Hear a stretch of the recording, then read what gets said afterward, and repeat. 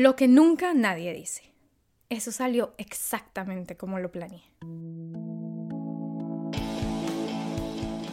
Me siento terrible.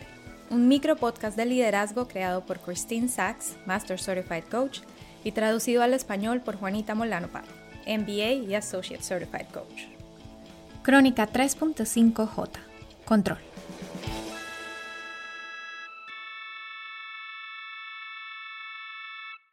Alguien me pidió que hablara de control y lo dejé para más tarde por un tiempo porque no estaba segura de cómo hablar de control de una forma que no se haya hablado ya antes. ¿Qué podría yo aportar en 2 minutos o menos que fuera algo nuevo en la conversación? Y esto es a lo que llegué. ¿Qué tal si el control no se trata realmente de control? Pues empecé a pensar en la función del control. En otras palabras, ¿por qué lo necesitamos? A veces es difícil verlo en nuestro día a día porque hay cosas, más bien mentiras. Hay formas en las que nos convencemos a nosotros mismos de que tenemos control sobre las cosas. Y lo útil de la pandemia es que ha borrado todo eso, todo. Entonces, ¿cuál es la función del control? Empecé a pensar, ¿qué tal si simplemente está abordando necesidades que no hemos identificado o distinguido? ¿Por qué querríamos control en una pandemia? ¿Para sentirnos mejor? ¿Para sentirnos a salvo? ¿Para sentir algo normal?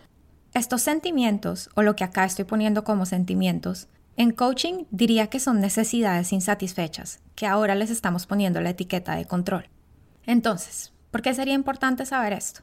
Pues, ¿qué tal si pudiéramos identificar cuál es la necesidad y satisfacer esa necesidad directamente en lugar de tratar de ejercer algún tipo de control y tal vez impactar la necesidad? Creo que esto es particularmente importante para líderes de equipos, porque tus equipos te llegan con toda clase de necesidades de control. Y si no logran ver lo que realmente están buscando, vas a terminar en conversaciones de ida y vuelta que nunca llegan realmente a la raíz del asunto. Llamado a actuar. Identifica la necesidad insatisfecha y crea las estructuras para satisfacerla directamente. Recuerda que todas las semanas podrás encontrar una nueva crónica traducida en español, francés y ruso, y todos los martes una nueva crónica en inglés.